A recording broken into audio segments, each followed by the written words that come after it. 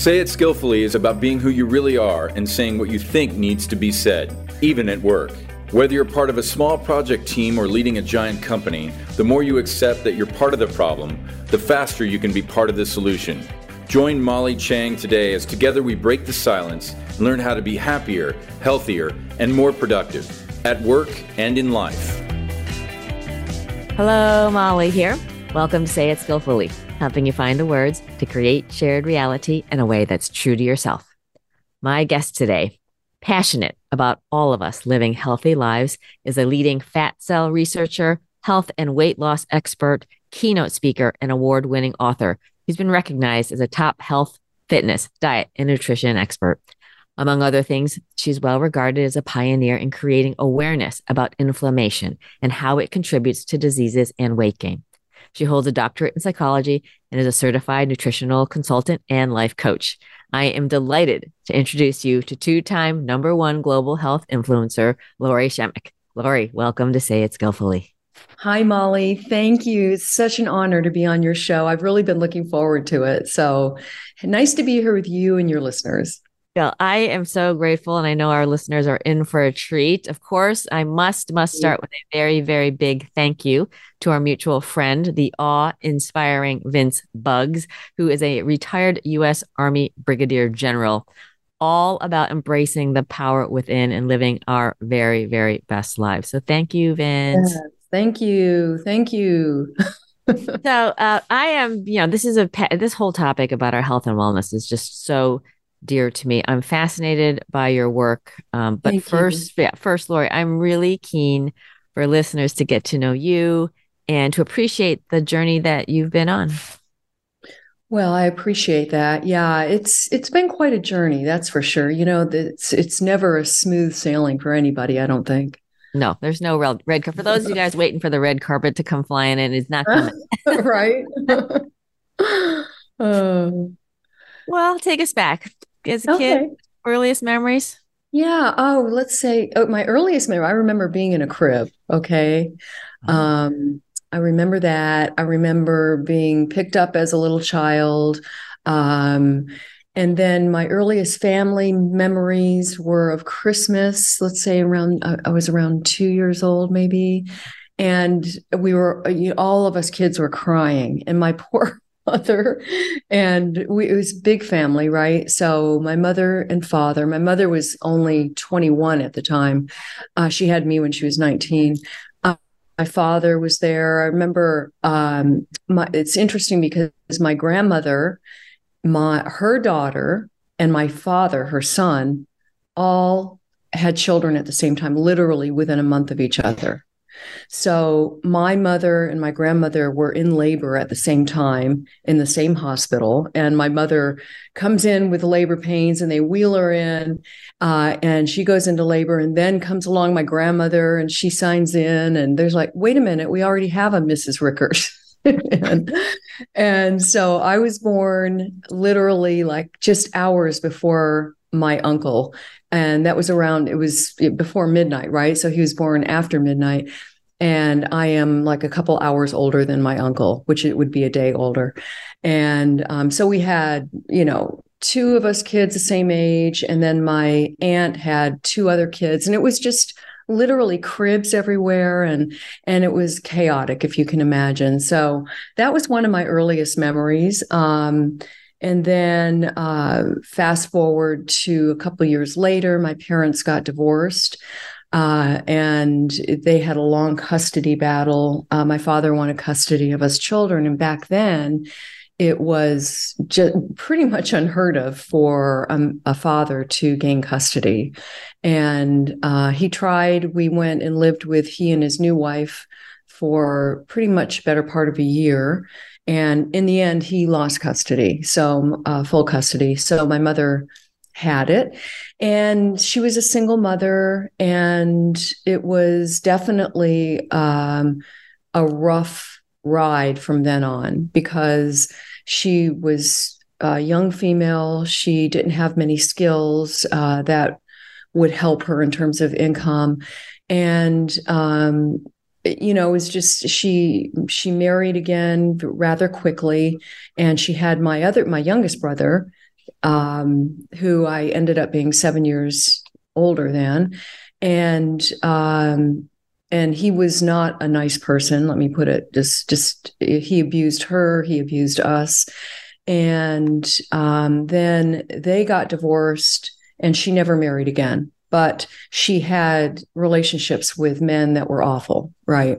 So, I always look at my poor mother and her choices with most everything was just not coming from a place of love for herself. And so my mother's health deteriorated. I really grew up with a mother that had just a lot of psychological problems in terms of, living a stable life. So she was sick a lot. She had a multitude of health conditions all the time, and she had no family. She really, at that point, my father was somewhere, but he wasn't, part of our family at that point. He had his own family to take care of. And so my mother's family was living out of state. And, you can just imagine a single mother, woman, trying to raise 3 children all on her own with little money, chronic stress, and her diet. I do remember her diet. And I remember even thinking at a very young age how unhealthy it was because it was, coffee cake and coffee with sugar in it in the morning, right? That was all she had. And the list goes on, but needless to say, that didn't help her health. And she smoked a pack and a half of cigarettes a day. She was verging on obesity.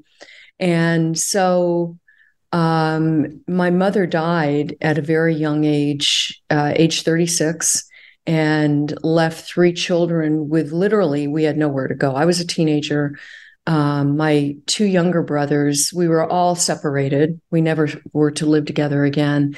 My youngest brother went with a friend family to live, and my middle brother went to go live with my father, and I went to go live with my grandparents on a ranch in East Texas. So I lived in California, and at that time it was a different state, different place, but it's always been beautiful, and it was also a far cry from East Texas. So I arrived in East Texas with, skirts right below the knee and high heel boots. And, and the girls there were still wearing gingham dresses with big bows in the back. And anyway, it was just an interesting adjustment for me. And then when I got there, they said to me, I had just lost my mother days before, literally. They whisked me out of there right as soon as my mother was laid to rest and she was cremated. And then, once I started that school, they said, well, she's going to have to go back a grade because she doesn't have the right credits. So I was mortified because I was like, you mean I can't graduate next year with the way I'm supposed to? And they said, nope, you can't. And so I was just horrified at that. And so what I did do was go live with my brother in the state of Washington. We all went to different states. And there I was able to go back to my regular grade and graduate at the regular time. But it was just really, chaotic. And I do remember, though, when I did go to the ranch with my grandparents, it was a 500-acre ranch, 700-acre ranch, 500 head of cattle. And I learned how to, ride horses and drive a tractor. And I remember it was a stable life. And so that's the one thing I hadn't ever had that I could recall like that in my life. So from there, I went back to college. I flew back to live. I literally went to, I went back to Seattle to live and graduate high school. Then I flew back to California to go to college. And I received my doctorate in psychology. And after that, I got a job with Family Outreach, which is a nonprofit organization, and which helps families at risk. And I stayed with them forever, and it was a really wonderful thing for me to do, because I really felt like that was my calling, and I still do feel like helping other people is my calling in life. And so it was just a perfect fit for me. I became vice president of the organization, almost became president, but decided to leave because I still had my love of health, which was always something I was very, very interested in, always reading books about it, always practicing it. And so when I left Family Outreach, I went back to school and became a nutritionist, and then became a life coach, all with the intent of creating my own company called HealthWorks. So I wanted to combine my background in psychology, my nutrition, my coaching, and create this company. And that's what I did. And my mom, it was because of my mother that I decided to, first of all, go into the helping profession, because, she never felt like she had choices in life. And I think a lot of people feel that way. They feel that, this is the lot I've been given in life, that this is the hand of cards, and, this is it for me. And which is just, there's nothing further from the truth, really, because if I had been older, I would have been able to counsel her and help her and guide her differently, but I was just too young to do so. Oh, let us pause there. Wow. Wow. You are my new hero, Lori. Thank you Oh, for thank sharing you. that. That is so much to go through. And I just appreciate you as a young person finding a way. So, you know, early on when you're young and your parents divorce, and I'm just amazed you remember anything at 2 years old, because I don't think I have a memory until I was 4. So, do you do you remember, was that something you can make sense of, or all of a sudden, where someone was saying you're going to stay with your mom, and then when they go through the No, battle, how was that for you? no. In fact, I remember one time I was sitting on the floor. I was probably about 3 years old, and I was playing with my dolls, and I remember them fighting. And my father was going to night school at the time, and I remember them really seriously fighting. And he slammed out the door, took his briefcase, and slammed the door and left. And after that, it was really just shocking. My grandmother, she said, "Do you remember when I said goodbye to you?" And I said, "No, I just don't remember anything about that period of time, except for, I do remember living with my father and his wife for those 9 months, and, during the custody battle. But interestingly, it seems to be that way with me. If something's really awful, I'll forget it. I It's think called that's a great denial. defense mechanism. That's a great Yeah. defense mechanism. And I just, again, my heart is just out for young people going through this. Do you remember wanting to live with one or the other, Lori, or just like you're just kind of caught in the middle? Yeah, I do remember. In fact, back then, the judge asked me, brought me into court, brought me into his chambers, and he asked me who I wanted to live with, because I don't think he could make up his mind. And I said, my mother, very clearly. I knew who I wanted to live with. And so that's who we lived with. And I don't know if it was because of, I'm assuming, part of, what I said, but my father was just as angry as he stormed out, of the courtroom when he heard that. Oh my So, yeah. And so I've always carried some guilt about that a little bit, because, you think, as a little girl, you're just, you have no idea. But when you get older, you think of the ramifications of what you said. Yeah, well, you couldn't know. So, Mm-mm. Lori, talk about the relationship with your brothers, and I'm sorry that the youngest one was just very, Oh, he not was, in yeah. a good place. Yeah, we're still in contact today. My brothers and I are really close, and but Lance, my youngest brother, again went to live with that family in Seattle, and he adjusted really well. But you think about how old he was, just a little child when my mom died, and Mark was 14 and just turned 15. And and it was just really an adjustment never to see each other for a long time, but they did create a fund for us to go visit each other during the summers. So that was nice. We were able to do that. And but now they're both grown men and doing really, really well. So I'm happy to report, because their childhood was just fraught with instability. And a lot of my mother, because she was so nurturing, and the cooking and all of that, it was just really a lot for me, and also for them, because they didn't have their mother, right? So I think that is a huge problem. Not only did they not have a father, which is important for boys, but my mother was pretty much emotionally absent. Do you remember feeling sorry for yourself? I mean, think about how you work with so many people now, right? Mm-hmm. Psychology wise, mentally. How do you think you coped, Lori? Well, remember I was talking about denial earlier. I honestly do not feel like I was unfairly treated as a child. I just felt like that was the way it was. And I remember when I went to go live with my grandmother, she would always say, she'd always tease me about, how are you doing? I'm fine, but it was, so I think that was just part of my coping mechanism.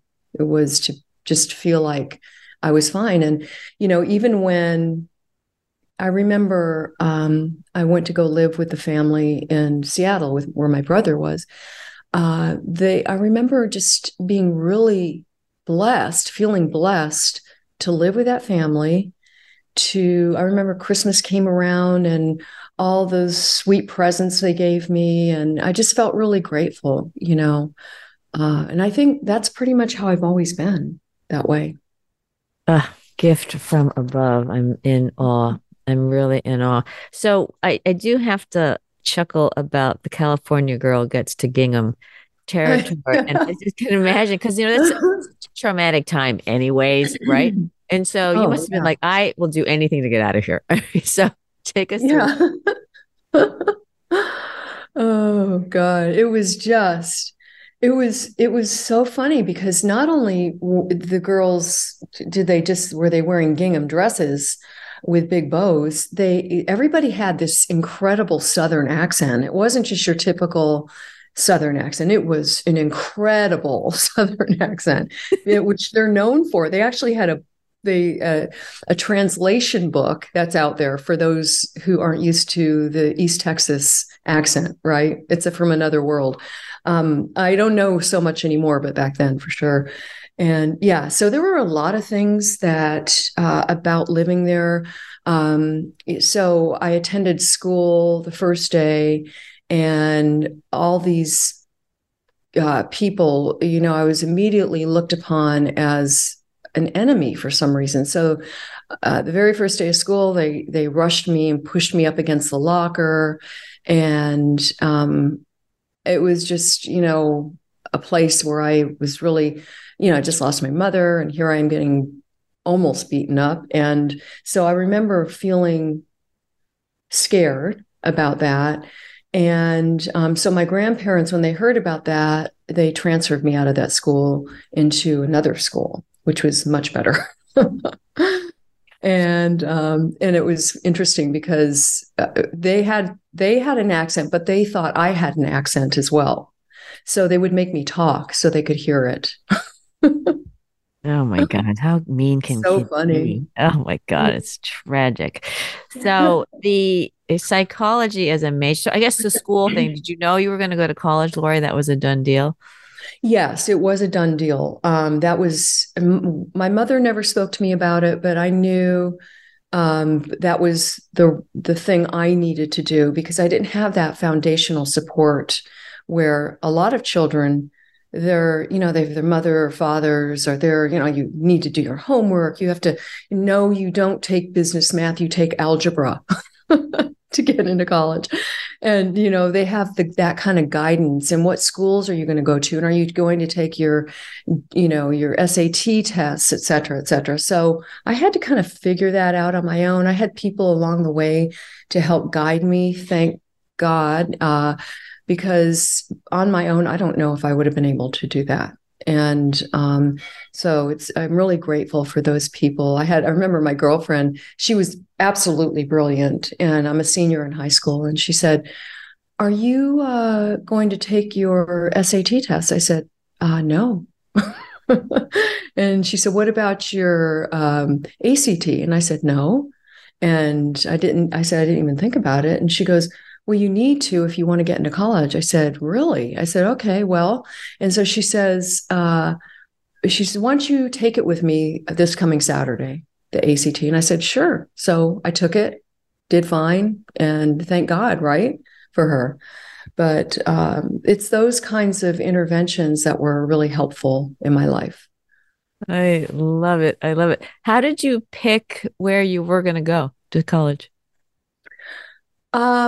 Well, it was a long story, but it was one where I could afford it. It was it really ended up being the most affordable school for me, which is California Coast University. And so it's a wonderful school. I highly recommend it. But it was affordable. I didn't want to be somebody with, debt all my life. And so it was just, that played a major role and where it was located. Well, no, gorgeous. I think that's fantastic. And I kind of, I don't know, I was wondering when you got there, kind of accidentally taking the ACT within a week's notice and doing great. Right. Did you ever kind of pinch yourself like, wow, I dodged a bullet, here I am. I'm kind of Yeah. curious how you're like, I am here at college, woohoo. Yeah. It's true. I pinch myself to this day. But, and I think when you do get into college, you prioritize obviously what you're doing, you're studying, and you must be interested in what you're studying, because if you're not going to do well at all. Oh, I'm blown away by how you were just a self-directed missile, and I can I'm imagine. Thank you. I can imagine you with the family support that just really resonating with you. So just talk a bit about, you know, out of college and in a great job, and how did you find it? Mhm. Yeah.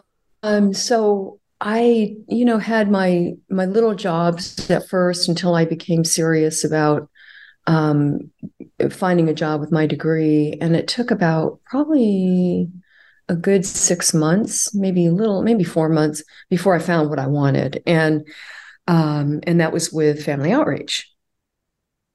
And so, um, that was something near and dear to my heart, helping families. I remember even as a teenager, I was always volunteering, doing something, trying to help people in some way or another. And so this was just a perfect fit, as I mentioned before.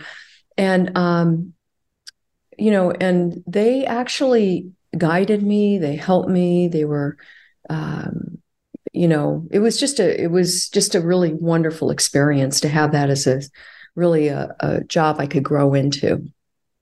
What did you find that you were able to do to support people? Because I think some folks may be in the tough situation, not so willing to do something about it. Some people in the same situation seem very willing to do something about it. Just curious on your observations and, how perhaps you were able to help people, make the best of it and be better for, hard times, although I wouldn't wish them on anyone. it's really something that really has to come from your heart. And so I think that it's, if I'm talking to, so if you're talking about a family that isn't part of my work, I would say something different. But somebody who's a client of mine, and as a family back then, it would be, every aspect of what's driving them, what are the obstacles that they're encountering, what their family history is. There are a lot of complex factors that go into what really creates the way we are in life and the way we behave. And, empathy is, in my opinion, something that can't be taught, maybe a tiny bit. But if one has empathy, I think that, they're far better off than one that is not as aware. And so you can help people more in that way. Yeah. How and this is not a field that I do some of this work with people, obviously, but not, I think to the level that you were. And I'm wondering, to the extent you saw people who really couldn't get out of their way, what were some of the things that you did? Is it a matter of tough love? And I'm hearing you being very curious. I'm hearing you listening a lot to people. Yeah, it's a great question. Yeah, it is tough love. And it is also, this is why I decided to move forward, leaving my work, is your nutrition plays a huge role in the way you behave and how you perceive the world and what kind of energy you have and what kind of motivation you have in order to do so, and whether you feel like a happy person or not.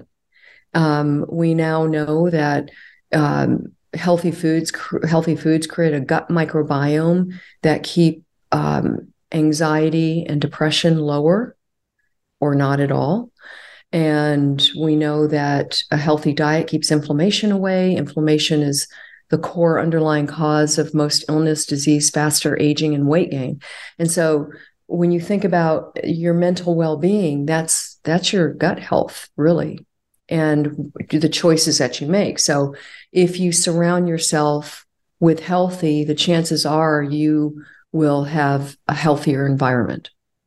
Okay, so let's dive into this because I love this. And, just share, maybe just give us a 101 on being healthy, the foods that we eat, just, share with us a little bit, because I think, you can read a lot of different things too, Lori, and you're not really sure sometimes, is that true? Is that not true? So I'd also love to hear your suggestions for folks and how they can really be informed with what they can do to be very proactive. So just know that via research, we now know that our gut microbiome produces most of the serotonin in our body. That's a neurotransmitter. It's what I call the happy transmitter, because it makes us feel good. And that people whose gut health is not so great make less of it. And so when you eat for a healthy gut microbiome, you're affecting every single aspect of health, your mental well-being, your brain health, your heart health, your liver health, every area. Weight literally is a reflection of your gut microbiome. We know that people who are obese or even overweight have substandard gut bacteria versus those that are leaner and healthier. So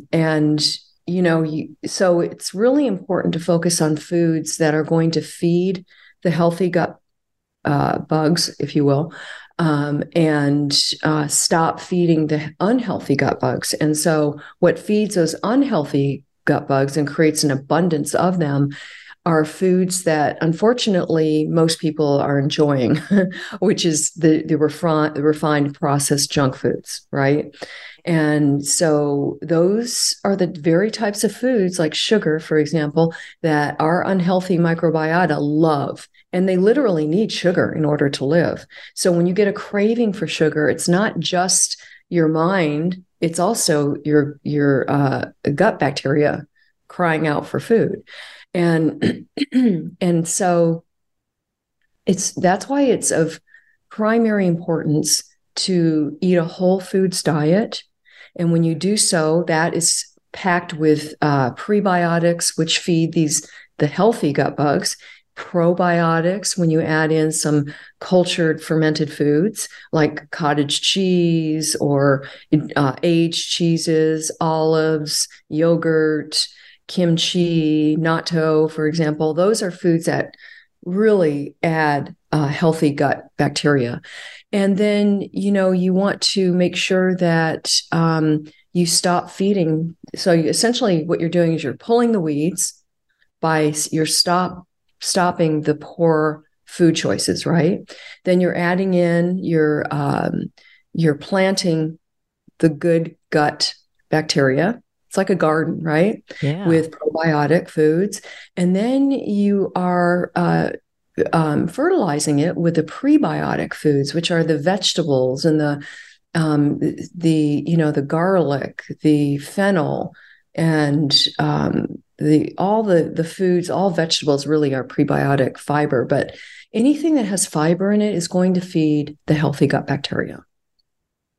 Oh my gosh, this is great. So you've mentioned some words like the prebiotic, to just help folks translate to what that is in the foods that they eat. That is, so prebiotics are essentially just prebiotic fiber. You can look at it like that. Okay. It's just fiber in vegetables.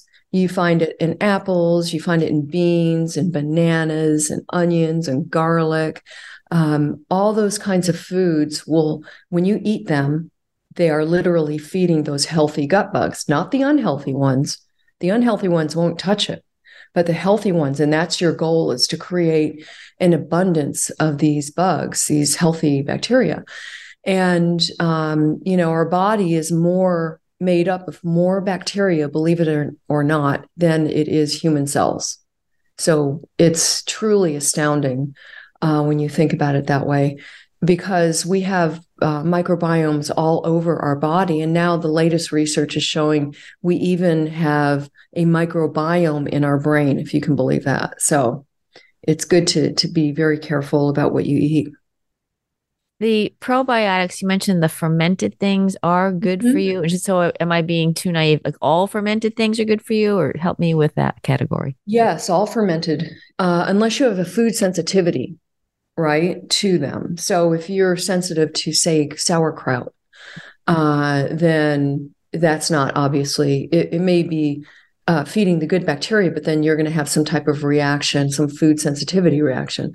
But for most people, when you start adding in more of these cultured foods like yogurt, sauerkraut, kimchi, olives, and blue cheese, for example, those are literally, you're adding healthy bacteria. And those healthy bacteria will populate, and they will support you have like little communities in your gut. It's like, you have the bacteria that are major serious workers. You have some that don't do anything really, they just hang around, but you need those too, neutral players. And you have some that have a specific role to play, such as helping your immune health. And then you have some that are just laid back and only on call when you need them. So, really, if you were to pay any attention to any area of health in your body, I would say it would be your gut microbiome, because it affects every single area of health. And as I mentioned, it greatly affects your mental well-being. So if we had everybody globally eating a healthy diet, we would have happier people. We wouldn't have this division and this anger and this sadness. And I just put out on my social media yesterday how the United States is the highest in terms of receiving antidepressants We receive the most antidepressants of any country in the world. And, that is a reflection of a lot of things, but largely what we're doing with our gut microbiome. Yeah. So I've heard this sugar is not great. Lori, for folks, what's an okay amount? Is that a way to think about it? Like, is it zero sugar? I mean, I have a sweet tooth. I love my sweet. I would say Okay, that I'm it's not going to tell you then. well, I'm not out of control. I have a little dark chocolate, I Yeah. might have a little ice cream, but I'm always been about what is it? Everything in a bit of moderation, not Mhm. going. So just share with us, what's practical for people in their everyday lives. Well, if you think about like sugar or refined white flour, for example, those two behave very similarly in the body. They raise blood sugar very quickly, and then it drops precipitously, and there you have inflammation in the body right then and there. But when you think about sugar is directly feeding those unhealthy gut bugs, as I mentioned, right? It's also it's harming the mitochondria of your cells. Now, I don't want to get too sciencey, but just know that the mitochondria are the little organelles in your cells that create literally the energy that we are alive with, right? We cannot survive without them. They create ATP. And without ATP, we wouldn't be here. Mm-hmm. And so the healthier your mitochondria, the more of them you have, the more robust they are, the healthier you are. And so sugar literally harms mitochondria. And the other thing that sugar does, I think is important for people to know, is it's called glycation. It caramelizes essentially. There's a reaction between sugar and proteins in the body, in all tissues in the body, not just your skin causing wrinkles and sagging skin, but inside the tissues inside your body too. And it changes the nature and function of the tissue. And so this leads to illness, disease, and all sorts of inflammatory conditions. Okay, so we're going to eat as little sugar as we can. So yeah, to answer your question, I would say use it as a treat. I wouldn't use it every day. Use it here and there, as a treat. And because if you're using it every day, then you're feeding, right, those unhealthy bugs every day with sugar. And, I understand. I was a sugar addict. Oh my gosh. When I was in school, I literally had to withdraw. I had withdrawal from it. But I knew I was addicted to it because I had to have it every day. And that was one of the best things I ever did, and it's once you literally get past having to have it every day, you can taste sugar in every single thing that there is. Because when you eat sugar all the time, you lose your sense of sweetness. And that's why when, food manufacturers, they purposely make things super sweet, if you've noticed. And if you've also noticed, most foods, especially for Americans, are highly sweet. They create these glazed shrimp and the glazed fish and the glazed chicken. Everything's sweet. And it's just not right. It's unfortunately people don't realize it, but they're eating sugar. Yeah, it's funny you mentioned this. My mom in particular was noticing when you go out to eat, which is why we cook a lot. It just a lot of things they're oversweet, and then we're like, What is up with this? You don't need it. And I love that you called out. It's true. If you don't have as much sugar, you can actually taste it when you do have it, as opposed to it's kind of smothered over everything. Yeah, I love that. Yeah, I love that. I know. I have to ask you because the grains and I hear people are high protein grains, vegetables. Is pasta horrible? Is rice horrible? Thoughts on? Okay, so not horrible, no, because if you're eating a low carb diet, you can get here and there. You can get some pasta in there. You can get grains in there if you're not sensitive to them. But the problem is most people are not doing that, right? If you are insulin sensitive, which you would be if you're eating a low carb diet, that's the key to optimal health is your body knows what to do with insulin, and it's done quickly. It's not, with people who have prediabetes, which is most people in the United States, for example, and they don't know it. There's insulin's hanging around a long time. It's, causing a lot of health conditions and primarily leading to diabetes. And that's what we don't want. So, did I answer the question? What was the question? Rices, pastas. Oh, yeah. Like how much of that, again, and how do you know that you're able to, handle insulin well or not? Yeah. And you don't know up until you start having symptoms like excessive thirst or excessive urination. Until then, or until you get a blood test, you really don't know you have prediabetes. And leading up to prediabetes, right, which is high blood sugar, is a problem too. So the way to deal with that is to stop eating excess carbs and to stop eating sugar, stop eating refined processed foods, and to primarily add in focus on proteins, lots of veggies if you're not sensitive to them, and beans are great. Lentils are excellent for you. Beans of all kinds are great, and because again they're a prebiotic fiber, they're doable in a low carb diet. But when you look at the pastas that are made out of, say, lentils or garbanzo beans, they're still pulverizing that pasta to a point where it is rapidly absorbed by the body. It gets into the bloodstream quickly. The sugar does. And it raises glucose quickly. And so we don't want that, even though there's a lot of fiber, and that fiber is not, it's not in its natural form anymore. It's pulverized. And so that's where you have to be careful, even though it says, 9 grams of fiber for whole wheat pasta, it's still a problem. Oh my gosh, this is a whole. I know I'm just the messenger. This is so well, so I'm Chinese. We eat a lot of rice. I know. Yeah. And okay. Let me say now, there is a genetic difference between some people, not all Chinese people, but some Chinese people can eat white rice, same with other people. And their blood sugar does not spike.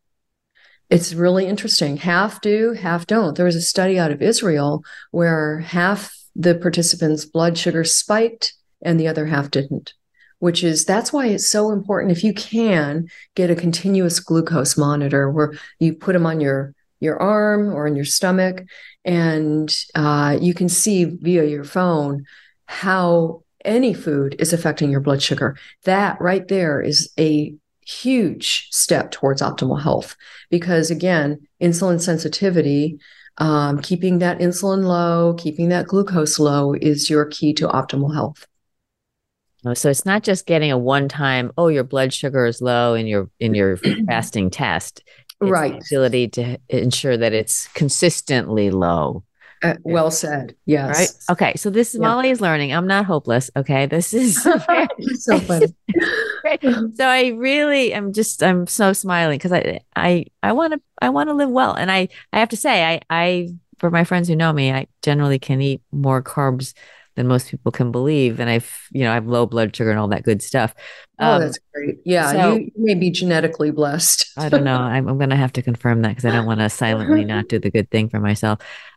So Lori, just talk to us about the full body of your work and, what moves you. I dare say you seem to be someone who's kind of living the dream, right? The ability to serve people in a way that's meaningful for you and to help people. And just talk a bit about your business and what it means to you, because I'm really proud of you.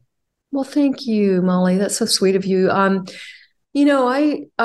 as I mentioned, I started my business, HealthWorks, as a way to help other people with their health, because I knew, and I neglected to mention that when I changed my client's diet at Family Outreach, everything changed. Their motivation changed, their behavior changed, their children's behavior changed. And it was just really, it was just a crystallization of what I already knew anyway. And so I went, as I said, I went back to school, yuck, and did another couple of years worth, and finally was able to start my own company. And I went to a business coach, and she said, "So, Lori, what do you want to do? What is it you want to help people with?" And I said, "I want to create optimal health for people." And she says, "Lori, people don't wake up in the morning and say, I want to create optimal health." And I was like perplexed at that, because I did. I know and but then I got it eventually. And so it was more, I targeted overweight people, because they were the ones that were coming to me at that point, and literally, and I said, it looks like they're struggling the most, having the most challenges. And so that's my early focus, was weight loss. And it was definitely really a great experience, because it taught me a lot. I learned a lot. I was able to help a lot of people. And, in my research with, on fat cells and how they behave, and I was able to help other people. And so because of that, I'm trying to remember what I did after that. So I continue, I still coach, or I still have my coaching practice, but from there, I know I wrote a book, my first book, and it did really well. And then after that, I was doing media and all. And then after that, I went on to writing my next book, which was called How to Fight Fatflammation, which is a play on the word fat and inflammation, because it is inflamed fat cells that cause the most problem with our health when we gain weight. And a lot of people don't know that fat cells, if we have excess fat in the body, the fat cells begin to act as if they're sick or infected, and begin to emit molecules, inflammatory molecules, that literally slow down the metabolism. And this is what causes people to gain even more weight. And so that's why it's so hard to lose weight, because there's a lot of inflammation going on. But once you learn how to handle that, and to get past that, and to do the things that work, you're good to go. But then let's see. So I wrote my next book, which was The Beginner's Guide to Intermittent Fasting, and my last book, which is The Ketogenic Key, because both intermittent fasting and the ketogenic diet are both incredible ways to optimize health. It's funny, because people think that they are fads, and they're not. We have the ketogenic diet has been around for over 100 years. It was used to help children with epilepsy stop, or at least reduce their seizures very effectively. That was before they had medicine. So there are so many benefits to, the ketogenic diet also stops the NLRP3 inflammasome, which is all about inflammation. Stopping that right there is incredible. That's gold. Intermittent fasting is promoting autophagy in the body, and that gives your body the ability to remodel new cells. And it's kind of like spring cleaning. The cell, once you're not eating, you're not digesting food, the body can then sweep out the junk and the gunk from the old cells and create a brand new cell. So those few factors are truly powerful in terms of health. And so enough for me to want to write about it. Well, I have some additional reading for sure, and we'll be including the links for folks. just talk a bit about the intermittent fasting. Is that once a week? Is that once a month? Is that once a day? Well, when you say intermittent fasting, what is that? Okay, so you can do it as often, anytime you do it, you're doing your body a favor. And when you're not eating, your body is able to stay away from digestion, which takes hours and hours, and it's a very energy draining resource on the cells, right? It's a very energy draining from a cellular perspective. And so if you're not eating, the body doesn't have to spend time digesting. And so it can then get to work on cleaning up the old cells. There's what's called zombie cells or senolytic cells that are, they're kind of dead. Some are not dead, some are dying, like almost dead, but they're still alive enough to be sending distress messages. And this is causing distress amongst the other cells, causing inflammation. And so autophagy is excellent for doing that. And that's what happens when you do intermittent fasting. However, the more you do it, the better off you are. So if you're doing, I always tell people to start, with just simply skipping breakfast and seeing how they do. So if you can go, let's say, even 12 hours is usually a foundational piece of advice. So if you eat your dinner at 7 and you eat your breakfast at 7 a.m., that's 12 hours without food, right?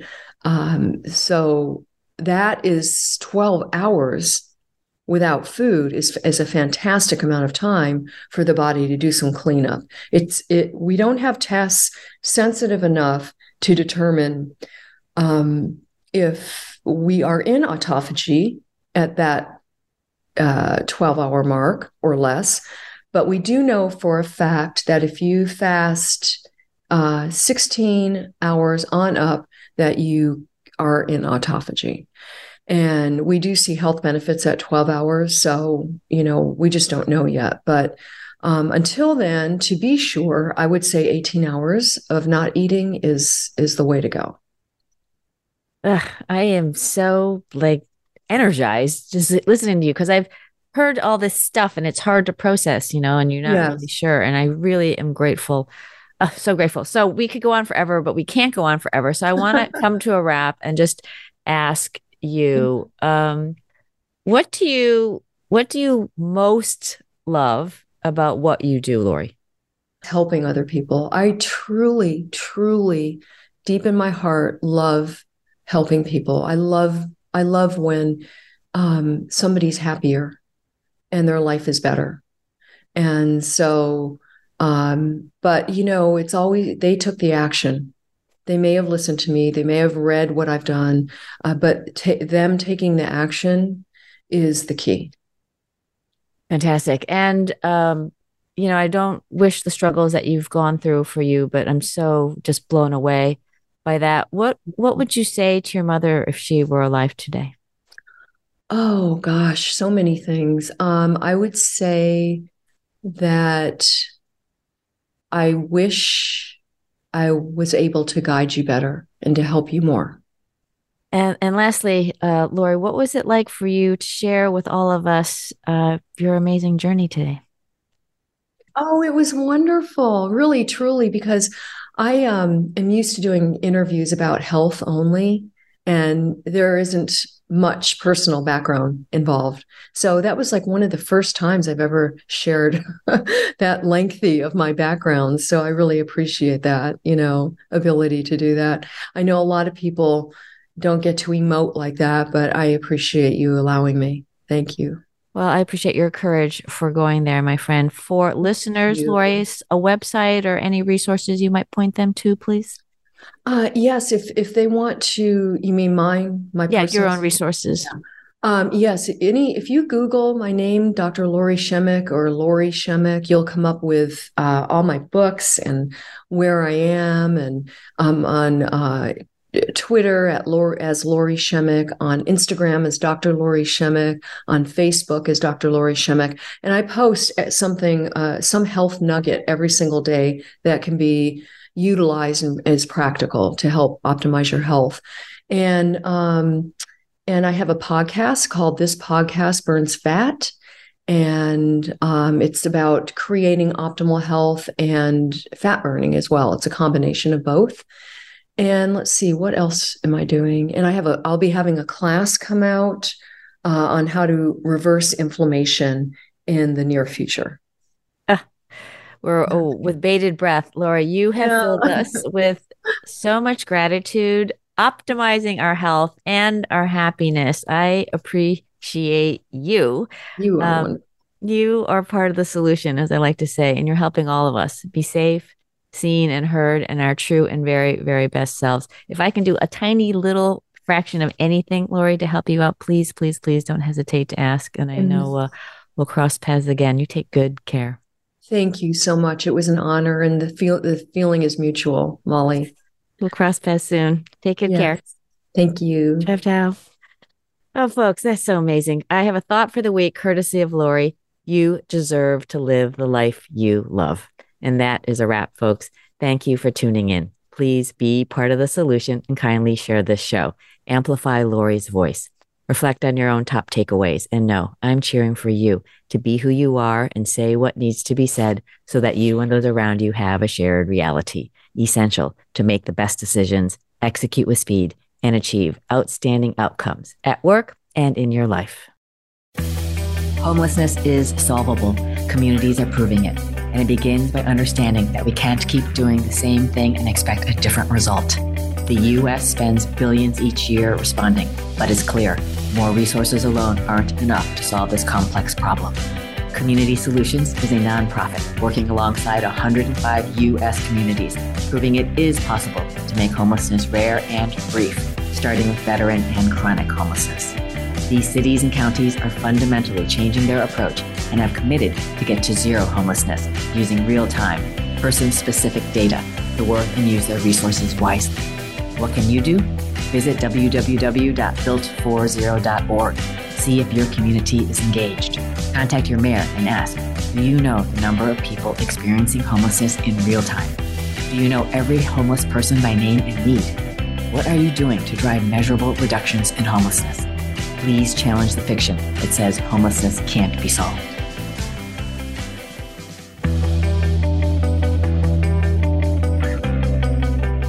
Thanks for listening to Say It Skillfully with host Molly Tschang. Join us again for more ways to say it skillfully next Tuesday, 11 a.m. Eastern Time, 8 a.m. Pacific on the Voice America Business Channel.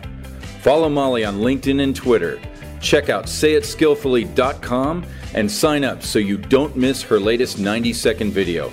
And please, be part of the solution. Kindly tell others about this program so they say it skillfully too.